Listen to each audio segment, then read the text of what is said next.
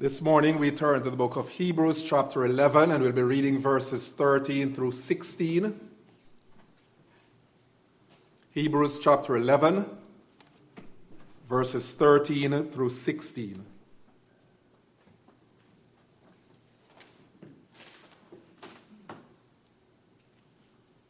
Regarding the heroes of the faith, the writer says there in verse 13, "These all died in faith, not having received the things promised, but having seen them and greeted them from afar, and having acknowledged that they were strangers and exiles on the earth. For people who speak thus make it clear that they are seeking a homeland.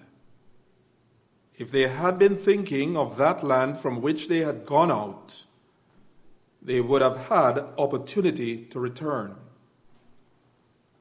But as it were, they desire a better country, that is, a heavenly one.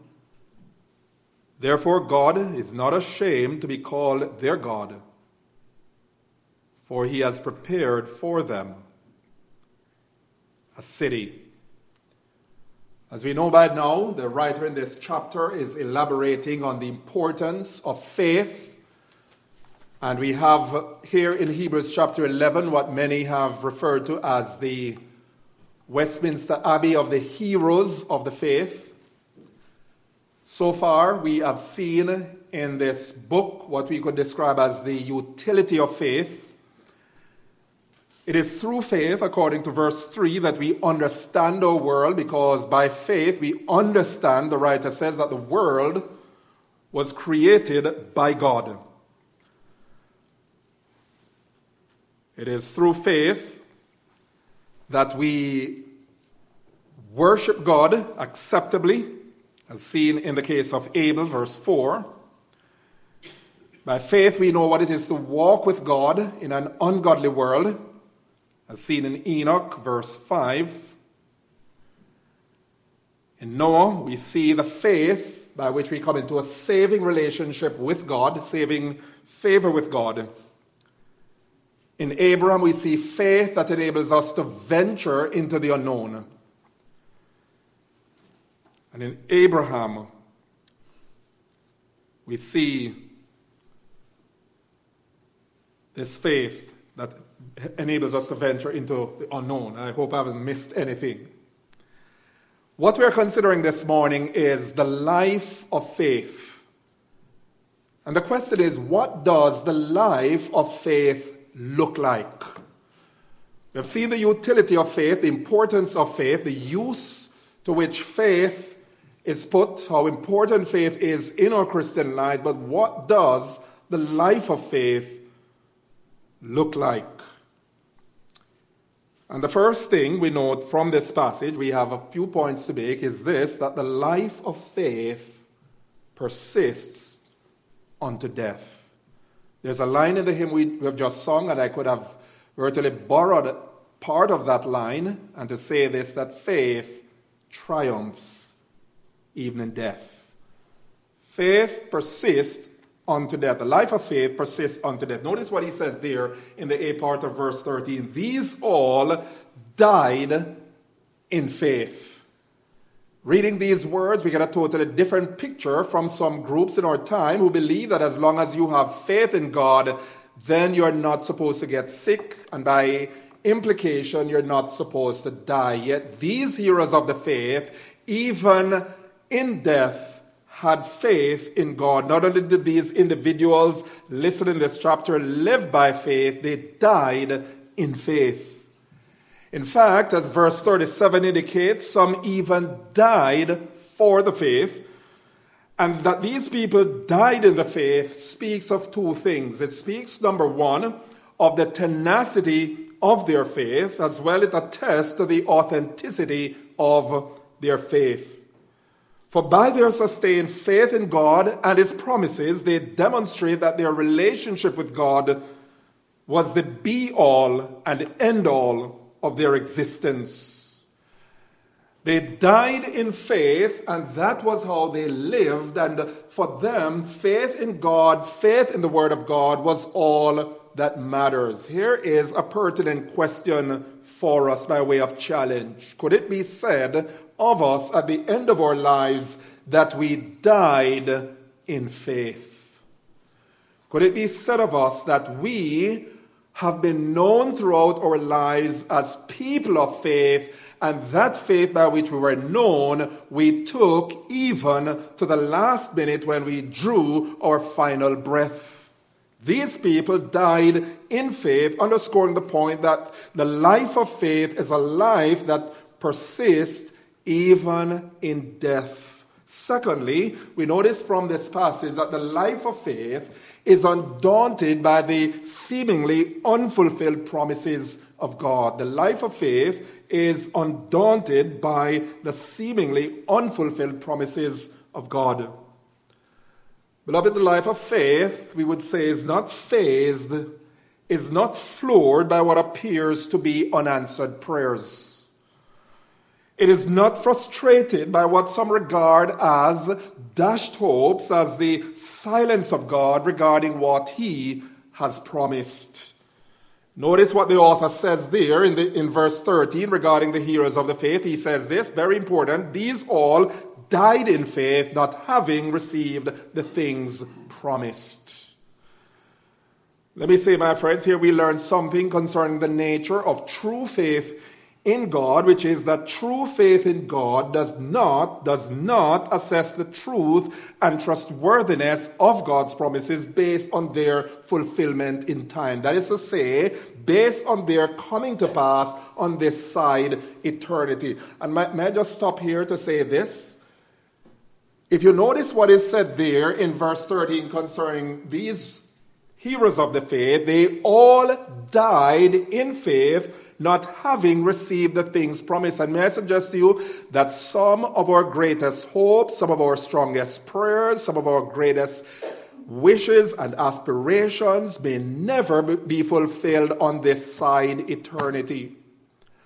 It means then that there are some illnesses which perhaps we might have to take with us to the grave. That is a very sobering thought, and yet it is one to which we must habituate our mind, because the truth is, it is not every prayer that God answers on this side eternity. Here it was, these heroes of the faith believed God, they persisted in faith even until death, and even at the point of their death, they did not receive the things that were promised them by God.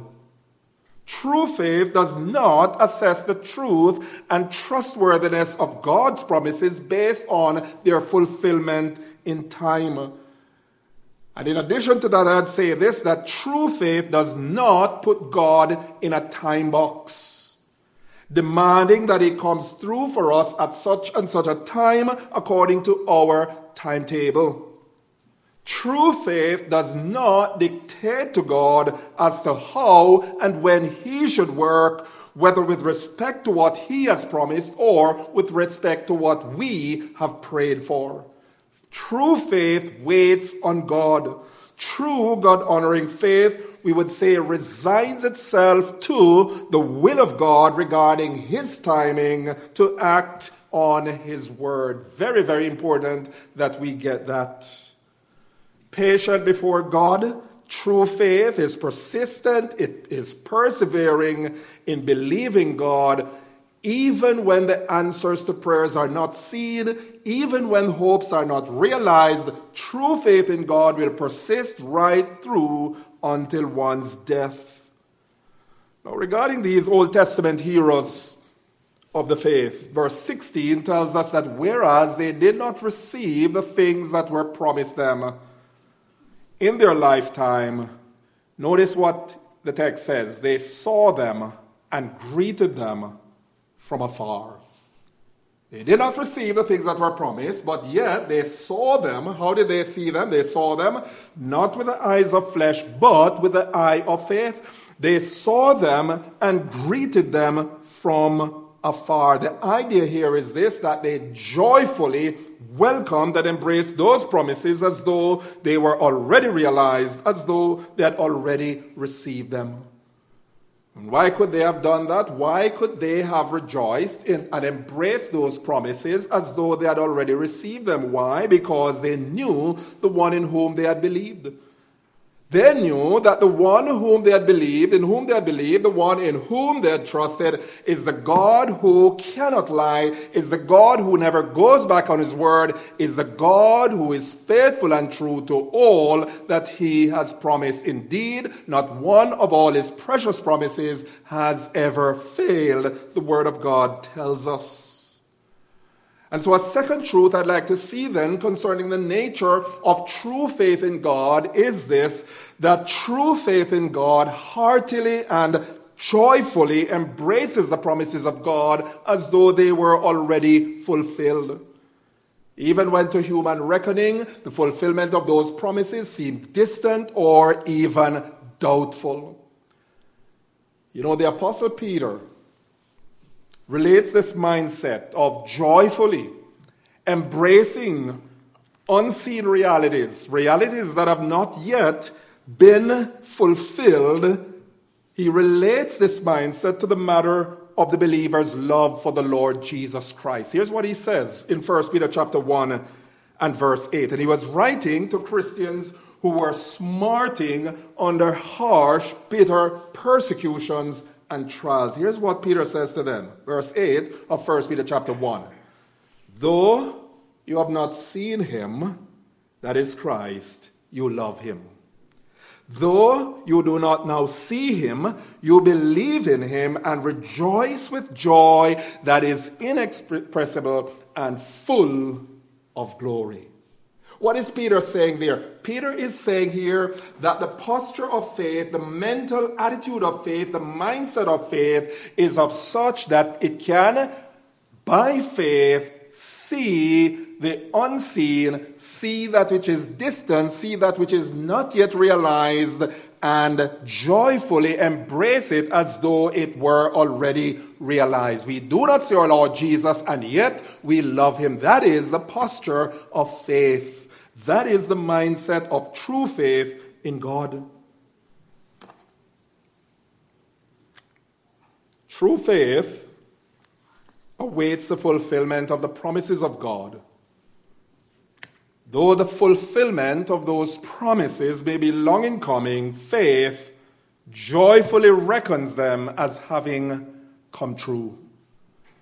And how we very much need in our day-to-day living this kind of mental attitude, this kind of faith where we can firmly trust God, we can firmly believe in God, even in the absence of feelings, even in the absence of signs that God is at work, that he is active, and that he is present.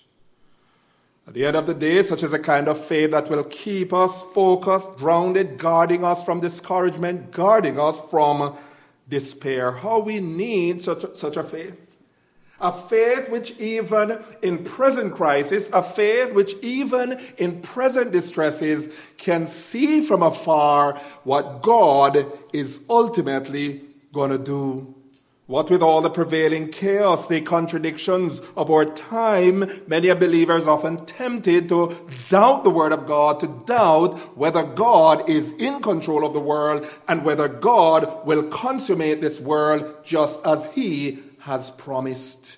True faith in God looks beyond the present circumstances and joyfully embraces what God has in store for the future.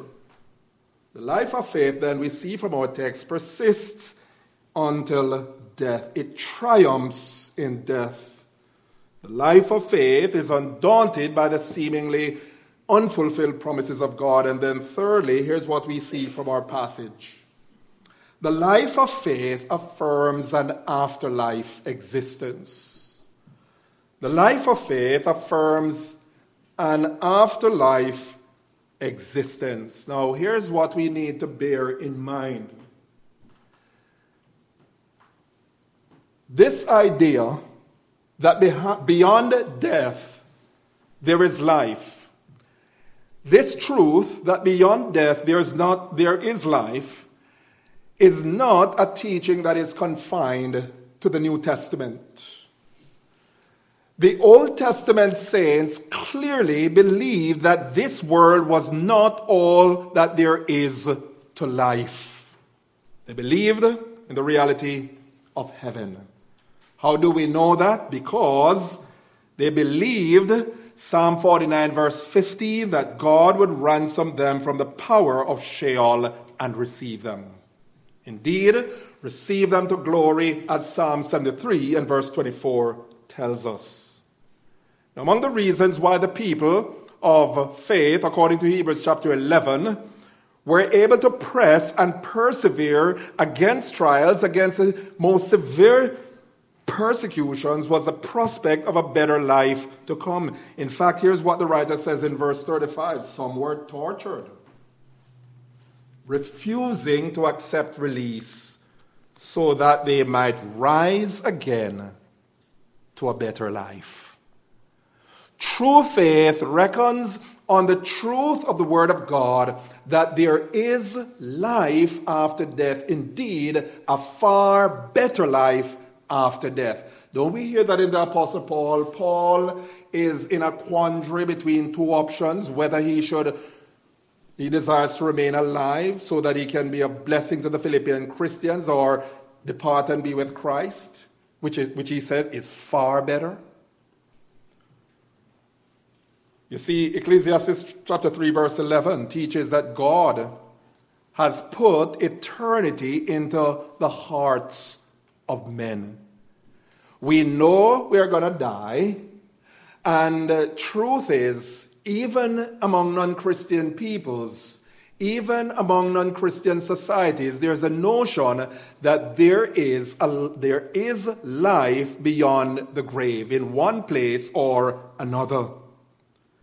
And the point is, beloved, God has put in the hearts of his people a hope and longing for heaven. 2 Corinthians 5 verses 1 through 8. The Apostle Paul states in 1 Corinthians 15 verse 19, if in Christ we have hope in this life only, then are we of all men most miserable. And the fact that the writer of the Hebrews speaks of the heroes of the faith as desiring a better country, a heavenly one, according to the A part of verse 16, clearly suggests that they recognized the incompleteness, the insufficiency of life here in this world. There is a life to come. There is a heaven. There is a hell. And the life of faith joyfully embraces the prospect of being with Christ in heaven. Fourthly, the life of faith, according to a text, involves residing as strangers and exiles in the world. The life of faith involves residing as strangers and exiles in this world. Now, you'll find in both the Old and New Testaments, the people of God are clearly understood to be this: strangers and pilgrims on the earth. That's our identity. If you are saved, that's how the Bible regards you. That's how we are in the world. We are strangers and pilgrims on the earth. We are exiles. That is why in Genesis 47 verse 9, Jacob could say to Pharaoh, when Pharaoh asked him his age, he said this to Pharaoh in Genesis chapter 47 verse 9, the days of the years of my sojourning are 130 years. Few and evil have been the days of the years of my life, and they have not attained to the days of the years of the life of my fathers in the days of their sojourning. The psalmist in Psalm 39 and verse 12 prayed, hear my prayer, O Lord, and give ear to my cry. Hold not your peace at my tears, for I am a stranger with you, a sojourner like all my fathers. What about the New Testament? Here the Apostle Peter, 1 Peter chapter 1 and verse 17.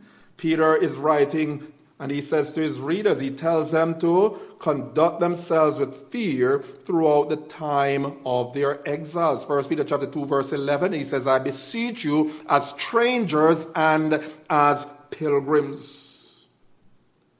And here in the book of Hebrews, chapter 13 and verse 14, the writer will in fact say to his readers, here we have no lasting city, but we seek the city that is to come. Now let me say this.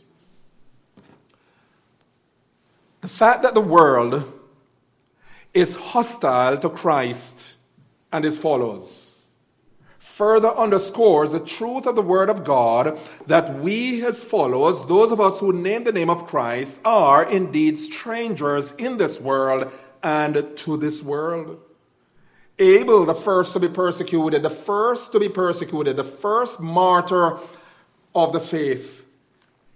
Enoch and Noah, whose life and preaching had no place among the people of the world, the ungodly people of the world, all attest to this fact, that not being welcomed in the world, they were strangers and exiles on the earth. Listen to the words of our Lord Jesus in John 15, verses 18 and 19, again underscoring this idea that you and I are strangers in this world. He says there, if the world hates you, know that it has hated me. If you were of the world would love you as its own.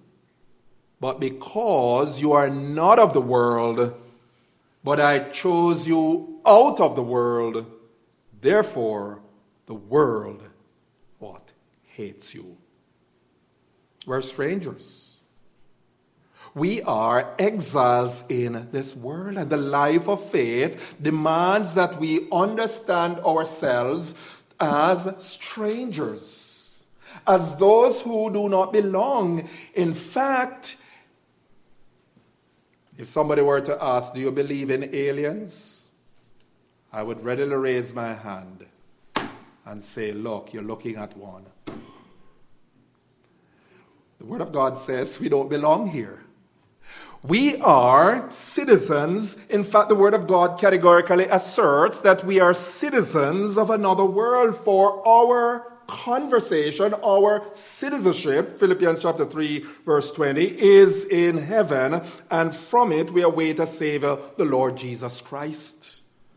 Along this line, our Lord Jesus could say of his disciples in John 17 and verse 14, the world has hated them because they are not of the world, just as I am not of the world. And he repeats in verse 16, they are not of the world, even as I am not of the world. And then that the life of faith involves residing as strangers and as exiles in the Word of God, in the world, is clear from the Word of God that demands that we be different and distinct from the world. First of all, the Word of God teaches that we are not to be consumed with the world. We are not to be consumed with the world. Here the Apostle John in 1 John 2:15 through 17, he says, love not the world, neither the things that are in the world. If any man loves the world, the love of the Father is not in him. For all that is in the world, the lust of the eyes, the lust of the flesh, the pride of life, is not of the Father, but is of the world, and the world is passing away. Against such preoccupation with the world, the summons of the Word of God to us as Christians in 1 John 2:15 to 17 is just that. And then in demanding that we be distinct and different from the Word of God teaches, secondly, that we are not to be conformed to the world. We are not to be consumed with the world, and we are not to be conformed to the world. Romans chapter 12, verse 2, and do not be conformed to this world, but be transformed by the renewing of your mind, that by testing you may discern what is the will of God, what is good and acceptable and perfect. Now I want us to notice here in Romans chapter 12, verse 2, and this is very, very important. When we talk about ourselves as strangers and pilgrims in this world, as strangers and exiles in this world, here is what we must understand from Romans chapter 12, verse 2. Notice the reason Paul cites as to why the Christian should adopt a nonconformist stance toward the world. The Christian needs to adopt a stance of non-conformity to the world, so as to be able to have a clear grasp, a clear perception of that which accords with the mind and purpose of God. Now, we live in a world, and it goes without saying, a world that is ungodly. And there's a great battle on. The great battle not for so much our bodies. Yes, the battle is there. But the battle more so for what? Our minds. Our minds. Paul is saying here, we need to be transformed by the renewing of our minds so that we might be able to discern the good, acceptable, perfect will of God. Now, why is that important? Why is that so critical? And here's the point. It is critical because the world has a totally different spin on what constitutes right and wrong, good and evil. According to the thinking of the world, there are no moral absolutes. There's no right, there's no wrong. Good and evil are simply what the individual makes of these concepts. So the world will say this then, that if it works for you, if it makes you happy, if it feels good, then that's good for you. Go ahead and do it. You see what the world said? The world says, listen, what is important, what is true, what is good, is what works for you, is what makes you happy. And we know, beloved, based on the word of God, that such thought, such mindset is dishonoring and displeasing to God. Why? Because what matters first and foremost is not how you feel and how I feel or what I think or what you feel about what is wrong, what is right, but about how God sees things. It is all about what God in his word says, and we need our minds to be transformed, beloved, in these days from a worldly mentality into a heavenly mentality. You know, it has been said that some people are so heavenly minded, they are no earthly good. We could switch that around to say this. There are many professing Christians who are so earthly minded, they are no heavenly good. And the Word of God is serious on this. The Word of God is serious on this. To the extent that you and I are going to live godly in this world, we have to be different. Different in our taste, different in our values, different in our attitude, different in our mindset. We need to be different from the world. And how are we going to do that? By recognizing our status as strangers in this world, that we don't belong. Yes, we have our responsibility in this world. We have our responsibilities to pay our taxes, to be decent citizens. We're not going to be troublemakers. We're not going to be some kind of weird recluse. We're not going to be like some spooky type. What's wrong with these people? But here's what the Bible says. We have to hold to this firmly, that our values have to be different. Why? Because we are a different people. We are strangers. So this brings us to a fifth point, a crucial point in our text, which is this, that the life of faith assumes a mindset of closure and finality with respect to the world. Let me say that again. The life of faith assumes a mindset of closure and finality with respect to the world. Look at verse 15. Notice regarding the heroes of the faith what the writer notes. The writer notes this. He says, if they had been thinking of that land from which they had gone out, they would have had opportunity to return. Now, that word thinking as used there, based on the original, literally means this, remembering. If they kept on remembering, that is to say, if they kept on, if it were the case that they had kept on actively recalling their homeland, then they would have had opportunity to return. Think of that statement for a minute. What does that imply? If they had been thinking, if they had been musing on that land from which they came, Abraham came from Ur of the Chaldees. If Abraham, Isaac, and Jacob had been thinking constantly on their homeland, then they would have had opportunity to return. Here's the point I'm making. Implied here in verse 15 is the truth that what we spend our time thinking on, what we spend our time musing on, will inevitably dictate the bent and direction of our lives. What we spend our time thinking on will inevitably dictate the bent and direction of our lives. If we keep on focusing on the world, if we keep on focusing on that which is tempting, if we keep on focusing on that which is alluring, then it won't be long before we begin to fraternize with the world. It won't be long before we begin to think like the world. And here's the truth. Tempting thoughts, cherished and mused on, have a way of being presented with opportunity for their expression.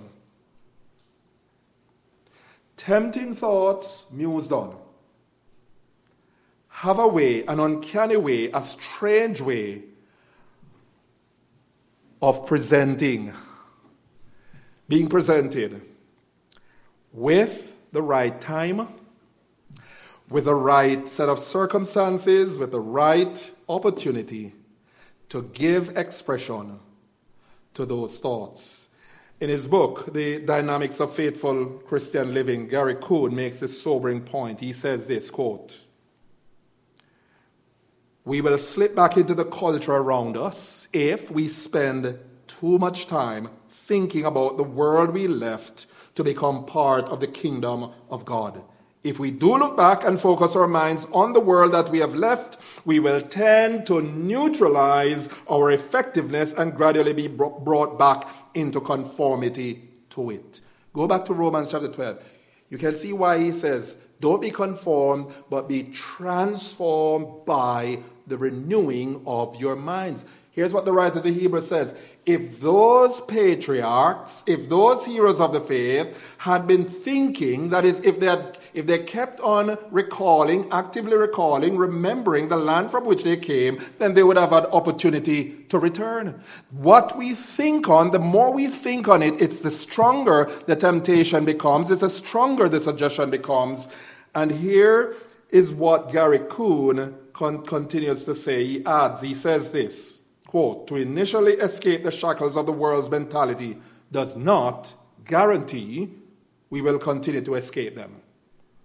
We have to be careful, since simply being Christians does not guarantee that will not be enslaved again. A life of faith has to deal with this type of temptation and approach it head on."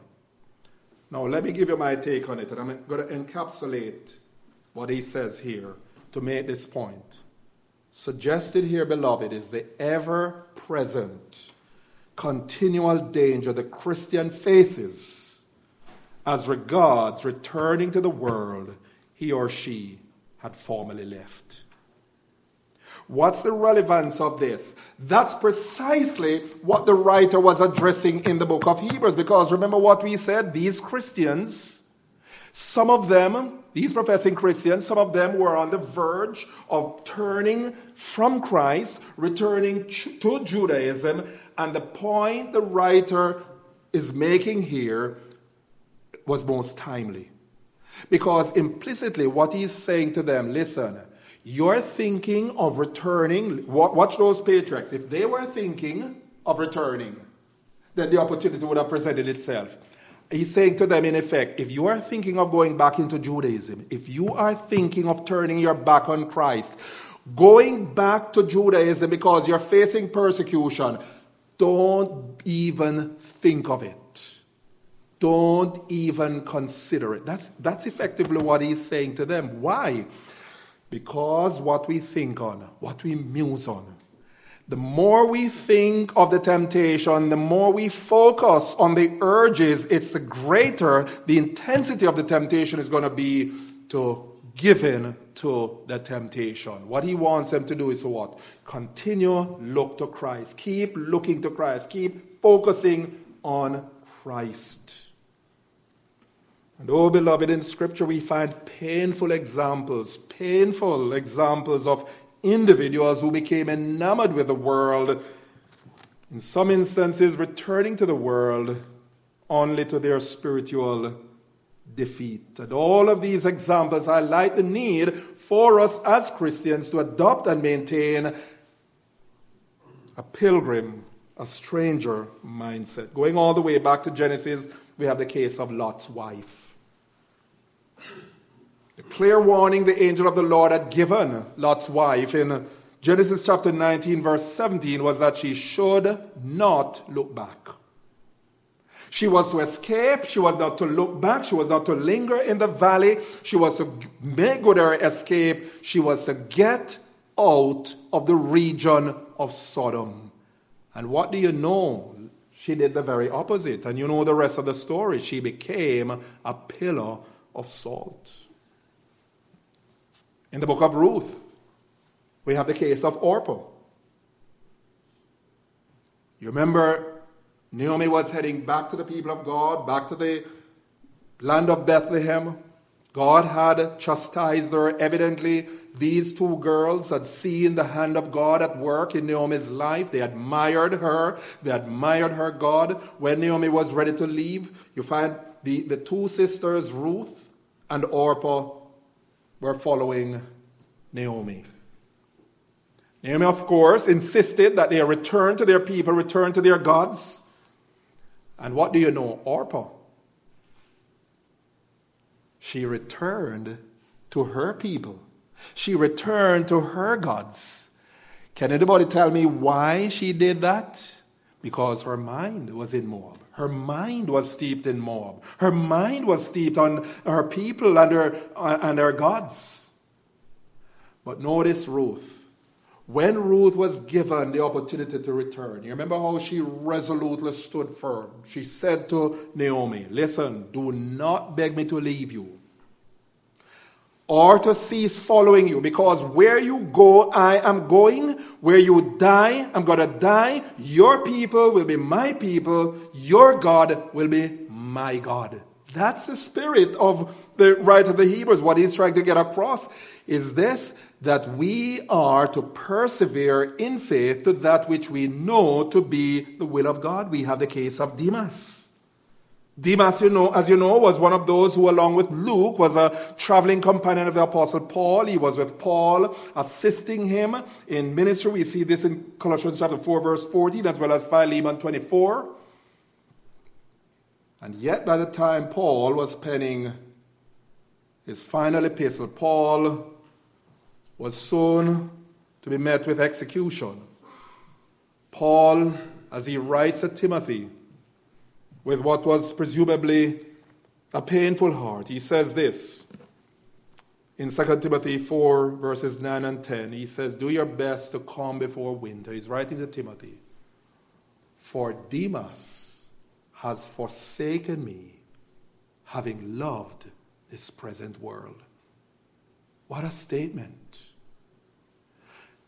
And the tragedy, my friends, is this, that many a professing Christian has turned back. Many a professing Christian has gone back to a life of sin, has gone back to the world. Why? Because they fail to adopt, they fail to maintain the mindset of a stranger, of an exile on this earth.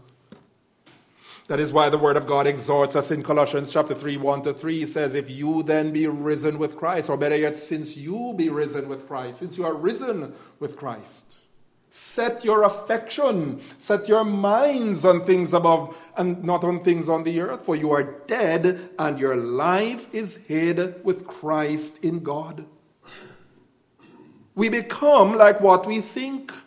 We give in to those things that control our thoughts. That is why the Apostle Peter summons us in 1 Peter chapter 2, verse 11. He says this, beloved, I urge you as sojourners and exiles to abstain from the passions of the flesh which wage war against the soul. Stay away. Why? Because that's not your calling. It is not your country. It is not your city. You are of a different city. You are of the heavenly city.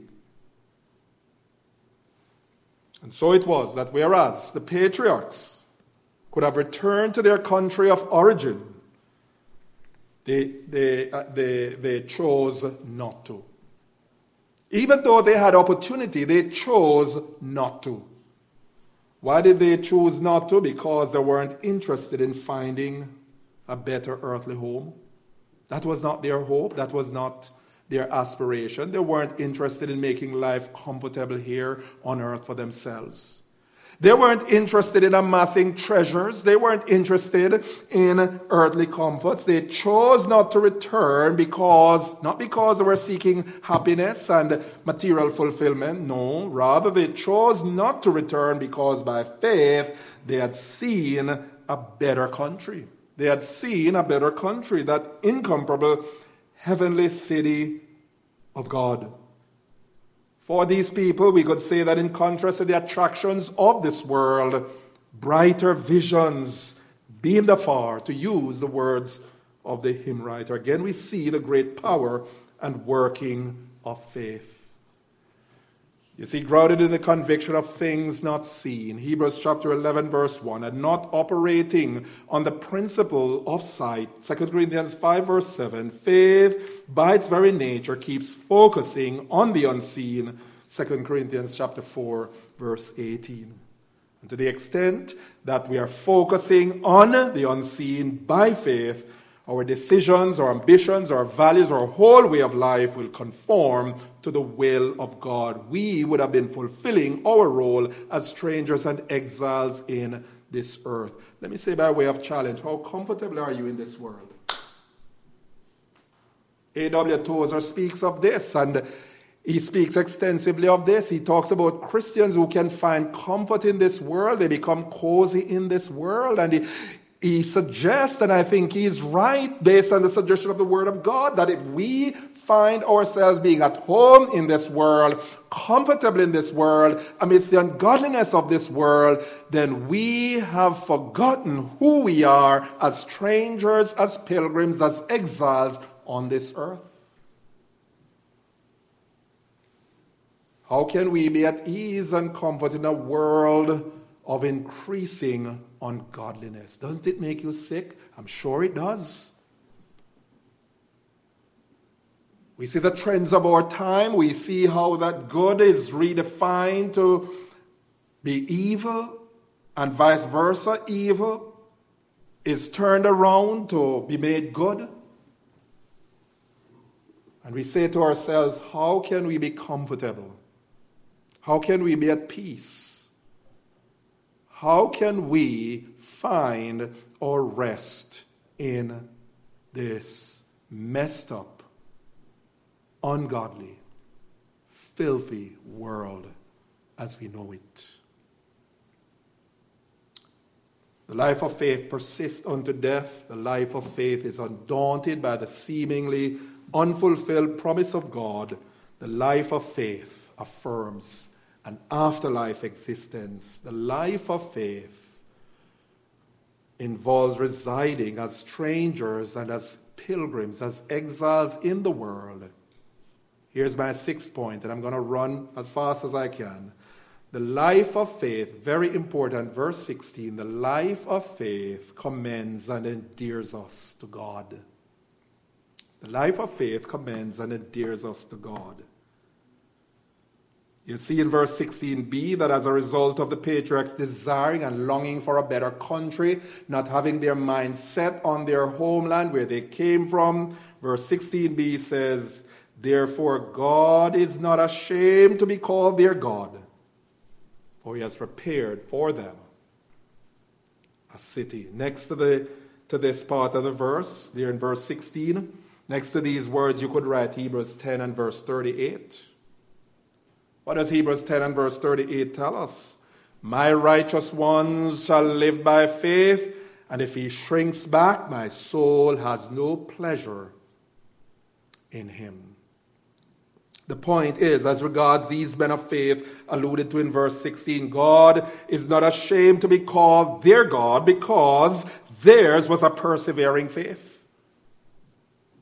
Theirs was a faith whereby they not only desired but relentlessly pursued the things of God over and above the attractions and allurements of this world. Against all odds, these people pressed and persevered for that which pleased God. They were not intent on gratifying themselves in this world. They were not looking for prestige in this world, for power in this world, for possessions in this world. They were seeking God as their priority, the interest of God as their priority. God is not ashamed to be called their God. Why? Because even in the face of challenges and even what appeared to be unfulfilled hopes,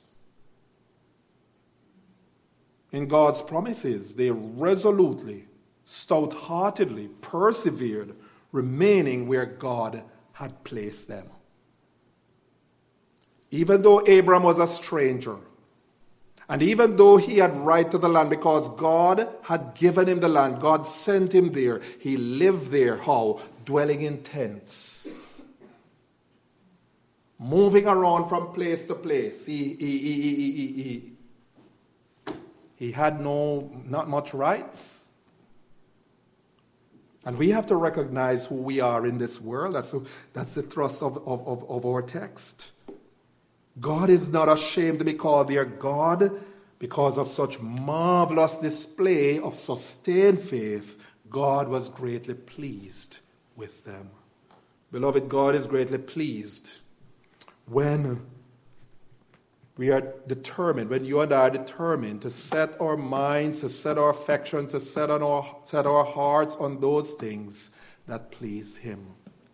He is delighted to be called our God when we resist the urge, when we resist the temptation to return to those things, to those loyalties we had formerly given up for the sake of following Him in the first place. He is pleased with us when we put Him first. Because that, you see, speaks volumes of our love for Him, of our desire to honor and glorify Him. Now, here's a sobering question for you to consider.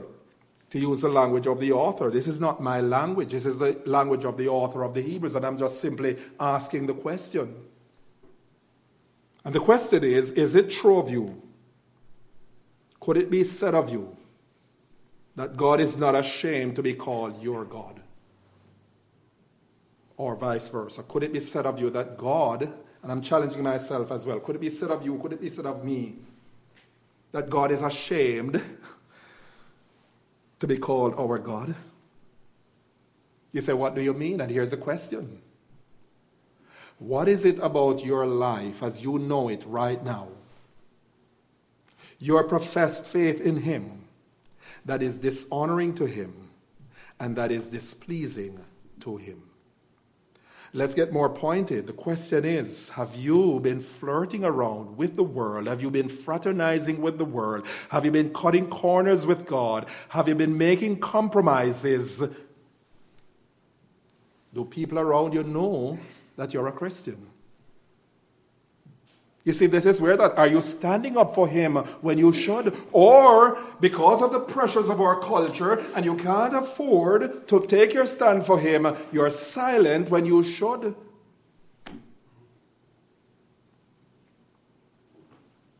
We're not talking about being perfect, beloved. We're talking about this matter of carelessly, consistently living a life that's suggestive of friendship and fellowship with the world. People are talking about this and that. You say, I don't want to get involved because I don't want them to think this of me. I don't want them to think I'm hateful or bigoted. When all the while what we are simply doing is dishonoring and displeasing God. These heroes of the faith lived in faith, they died in faith, and they died for the faith. God is not ashamed to be called dear God. Let me close then with some applicatory principles. Some applicatory principles that we can glean from this passage. And they're really by way of summary. And the first is this: that instead of being enmeshed in this world in which we are strangers, we should be engrossed with heaven, of which we are citizens. Instead of being enmeshed in this world in which we are strangers, we should be engrossed with heaven, of which we are citizens. Here's the point. Because we are strangers in this world and strangers to this world, we should not become acclimatized to the taste, the values, the outlook, the ambitions, the goals, the values of this world. We are to be different. I'm not saying we're not to be ambitious and we're not to seek good jobs, seek good education, but these must not be the be-all and end-all of our lives here on earth. What is to be the hallmark of our lives? Matthew 6, verse 33, but seek first the kingdom of God and his righteousness, and all these things will be added to you. The bottom line is this, beloved, we're not here to stay. This world as we know it is marked for judgment. This world as we know it is coming to an end. The big question is, what are we going to take with us into the next world? That's the point. What are you building right now? What am I building right now? What are we living for right now? What are we holding on to right now? And let's ask ourselves this question. Are we going to take that into the next life? The only thing, beloved, we take out of this world is our relationship to the Lord Jesus, our salvation. The legacy we have left behind in terms of who we were as men and women of God. Secondly, second principle we gather from this passage, even with firm, persevering faith in God, some of our desires and prayers may never be answered on this side eternity. We mentioned that earlier. These men and women died in faith.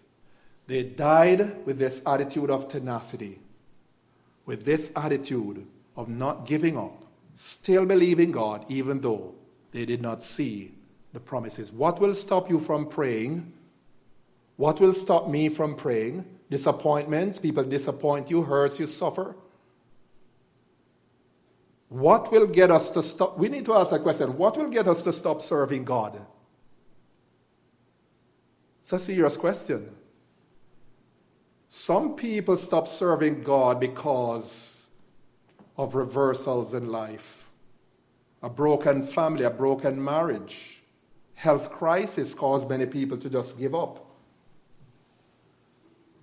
Thirdly, and finally, even when the fulfillment of God's promise seems distant and do not appear to be forthcoming, we should still trust God, and we should trust him with a joyful assurance that his promises are as real as their coming to pass. God's promises are as real as their fulfillment. Why? Because of God's character, because of who he is. He cannot lie. Take this down to the matter of our salvation. Has God saved you? He who had begun a good work in you will continue to perform it till the day of Jesus Christ. Has God promised to take care of you? Yes.